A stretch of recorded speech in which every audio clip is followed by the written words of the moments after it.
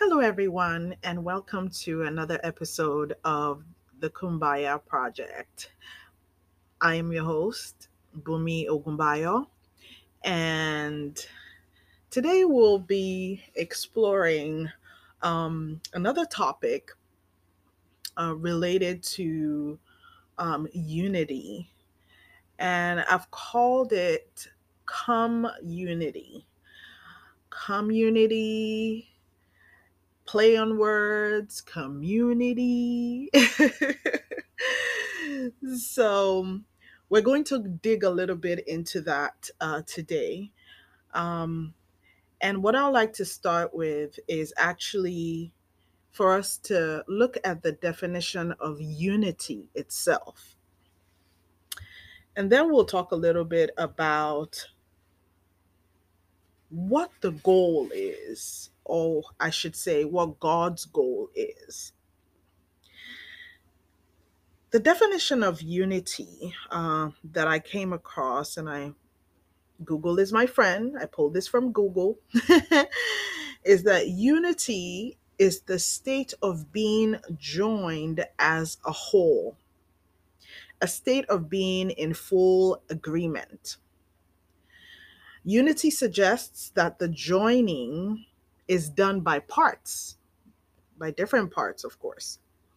Each part is individual and separate. The state of forming a complete and pleasing whole. And actually, that last statement there struck me when I was doing my research here, where it says the state of forming a complete and pleasing whole. So, unity would not be considered what it is if the coming together or the joining was not pleasing. Then it wouldn't be a union, it wouldn't be unity. If we go to the scripture in Ephesians 1 7 to 10, and I'm going to read through it, it kind of gives us a little more insight about what God's intention was, what God's mind is and was regarding the community of believers, regarding Christians in general. And I'm reading from the New International Version, NIV. It says, "In him we have redemption through his blood," and that's referring to Jesus Christ here, "the forgiveness of sins in accordance with the riches of God's grace that he lavished on us, with all wisdom and understanding. He made known to us the mystery of his will, according to his good pleasure, which he purposed in Christ, to be put into effect when the times reach their fulfillment, to bring unity to all things in heaven and on earth under Christ." So ultimately, I mean, this for me even goes beyond just the community of believers. Ultimately, God's goal is that all things in heaven and on earth will be brought. Oh, I'm sorry. Let me go back. It says, to put into effect when the time reaches its fullness, to bring unity to all things in heaven and on earth under Christ. That's pretty much God's intention. Now, what does this mean? I mean, it's a question for me too. This is it's like it seems so all encompassing in a sense, and it seems a little vague for me. Like, what does it really mean for all things to come together, to be brought to unity in heaven and on earth under Christ? So that's a question. I mean, um, and I'm sure that as we explore this series more, we probably would talk, and as we talk to our guests, we would start to dig into and receive insight and revelation by God's grace on what this truly means and how we can practically apply it to our lives. Um, so that led me further into kind of exploring. Okay, so we know that unity is a state of being joined. It's of course a joining of the different parts. We know that each part is individual and separate, and the state of forming a complete and pleasing whole. And we know that it's God's goal that all things should come together in unity under Christ. Okay, so if that's the case, what then can we say unity is not, right? And I started thinking of about a couple of things here.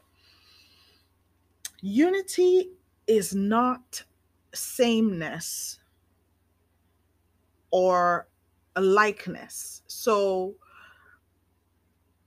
and as I say that now back to myself, I need to expatiate to it basically means unity doesn't mean that each part is the same or is exactly alike, right? If we agree, God created diversity. I mean, it without even going into scripture, that's a given. So, right. Um, God created diversity. I mean, it shows in the, let's not even look at human beings, just from one plant to the other. They're different and they were created by God, right? Then we talk about humans and animals. God created diversity. God created differences. God created color and variations.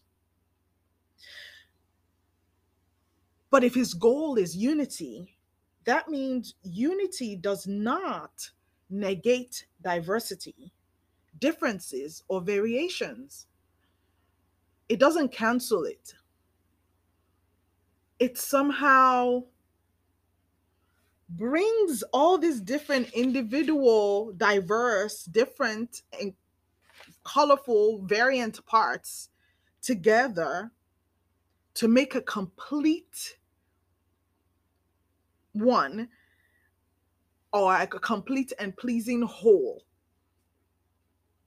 So I was like, okay, I mean, that to me makes a lot of sense. And I mean, I would love to hear your comments and your feedback on as as I'm exploring this. I mean, we're all on this journey together, right? Now, the next thing that I explored was then, okay, so we've already established what unity means. We've kind of looked at what unity is and what unity is not, what God's goal is, um, and the fact that God created diversity and all of that. Okay, so then what are the different types of unity? Because now we need to start looking at the practical ways that unity can work, right? Because again, looking at it from the context as I shared in my in the previous episode, looking at it in the context of um, you know the Christian faith and the different denominations that we have, we are diverse, and some of our diversity is as a result of cultural influences, geographical influences. Interpretation is, in fact, it's pretty much as a result of the fact that individually we are different, right? Whether we come from the same place geographically or we're born in the same family, we're individually different. We have our different minds. We're going to interpret things differently. And so bottom line, we have all these different diversities. So if we do have that, and unity is not trying to negate that necessarily, how can the unity then work? what's the practical way it can work? So I said, okay, let's look at the concept of unity in terms of, where we see unity, or maybe like elements. Maybe do a little bit of science here. What are the different types of unity? And I mean, when this was coming to me, it was just coming to me in me relating, talk about my past, my knowledge, my educational background. I am a science student, study math, um, and maths and statistics specifically, and then went also into doing a bit of technology with relating to media. So as you can imagine, I'm a bit of a, I'm a science head, a bit, at least in some degree. So I looked at different kind of what I would call unity, in a sense, how elements combine together. And I said, and one of the things that came up was, the first one was oil and water. They don't mix, but they can coexist in a restricted space, without combustion or disintegration. So they can, if you put oil and water in a bottle, in a pot, in whatever type of container, they won't mix, but they would be, right. They would coexist. They'll be fine. They would not disintegrate. They would not combust or anything. They would be. So, I mean, how potentially what could that look like in human relation? Well, maybe not human relationship, in a community of believers. I mean, we are different, and we could come together. We don't necessarily have to merge and mix into each other, but we can respect each other, right? We can respect each other's form of each other's perceptions, each other's interpretations. We can be in peace and unity in a space. We don't have to agree all the time, but we can coexist in the same place, feeling the same space, and giving off whatever our own elements, our own contributions to the, so our surrounding is, right. So that's one thought. The next one is salt and water. They mix, and even though salt dissolves and changes state, so you cannot visually distinguish salt after the union, after the mix, salt's effect will forever change the taste of the water, the temperature of the water. I mean, if you try to kind of boil the water, it will boil at a different temperature than it would if it was by itself, if it was just plain water. And even it will change the weight, right? By the time the salt dissolves in it, the weight of the water would increase. So, in a sense, I mean, unions or unity can happen where we actually do integrate a little bit more. We absorb certain things, characteristics about each other. Different Christian groups can become more integrated. Um, some may look like maybe one is absorbing the other. And you know what? A good example that comes to mind in this is how, um, in some faiths, and hey, someone correct me if I'm wrong, we're all discussing here and all that, but from my recollection, I know that, I believe that, um, a lot of the more traditional denominations of the Christian faith, whether they be Anglican or, um, Presbyterian, they kind of, in a sense, offshoot from the Catholic faith. Um, and either, came out of there because they were, for whatever reason, there were, differences in interpretations and all, and they decided, someone decided to leave the Catholic faith and set up a new denomination and something like that. But you still see some of the, of course, influences of the Catholic faith um, in some of these other denominations. So I know that the catechism in the Anglican Church still talks about believing in the Holy Catholic Church, for instance. Um, and so there is that kind of integration there. And, again, relating it to the salt and water example here, we can kind of come together um, and absorb each other's characteristics in certain ways, and it can work, right? um Again, still being respectful of each other's individuality. Now, the next one that I thought of was precipitates. So precipitates are, I guess, new substances that are formed when two substances come together and form something completely different. So sometimes we have two liquids that combine and they form a solid. So two types of chemicals can come together and they will form a type of salt.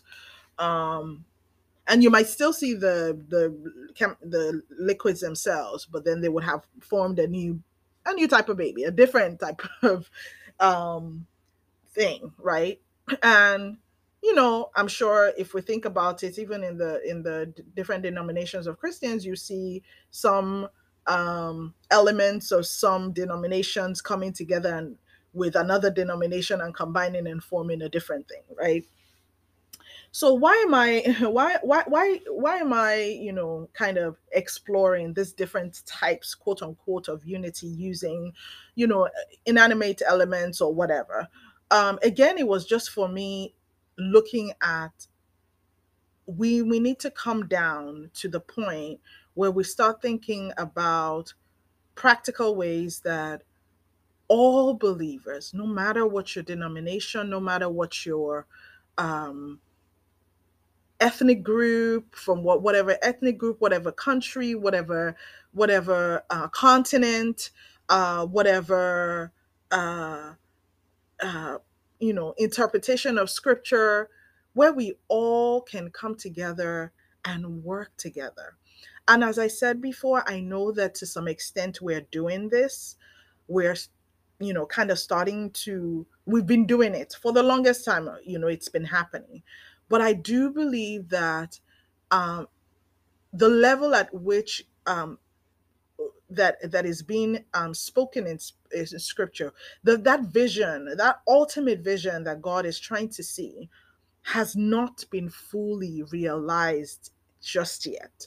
And rather than just um I believe I have been called, burning in my bones, in my soul, in my belly, to be a voice for wakening or quickening us Christians to more actively and mindfully start working towards unity in faith, so that rather than pull each other down or criticize each other, point fingers, talk about how this person is wrong and all whatnot, we are more focused on coming together, building up each other, and as a result, working together to accomplish the great commission that God laid down for us, in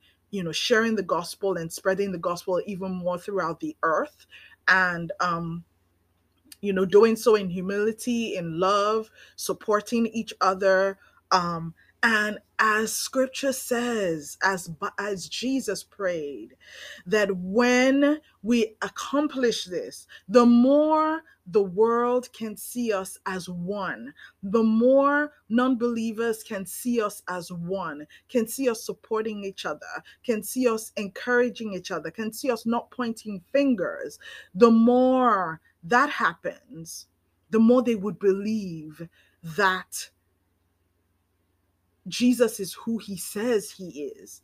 And he came to do exactly what he said he came to do, to save the world, to redeem us all, to bring us all in back into relationship with God so that we can um, be delivered, be saved, be restored. So let me know your thoughts. Let me know your comments. Let me know what you think. Uh, Thank you so much for lending me your time and your ears, your kind of thinking as we talked about this topic, and as the plan, of course, in a couple of weeks to come, is of course to discuss some of these topics with other Christians from different backgrounds, church leaders, congregation members, just different people, just anyone who identifies as a believer. Um, and I am led, and we are led together to talk about an aspect of this topic, and then we would explore also how we all of you wonderful listeners can also contribute or engage. In the show notes you would notice that I have included um, my Twitter handle and or our Twitter handle and Instagram handle. It's kumbaya underscore at kumbaya underscore project. Please engage with us there. Share your thoughts, your comments, ask any questions, what you would like to hear regarding this topic, and let us all continue to journey together intentionally, walking together to fulfill our Father's desire of becoming one, um, and being united under Christ. Thank you so much for listening. God bless.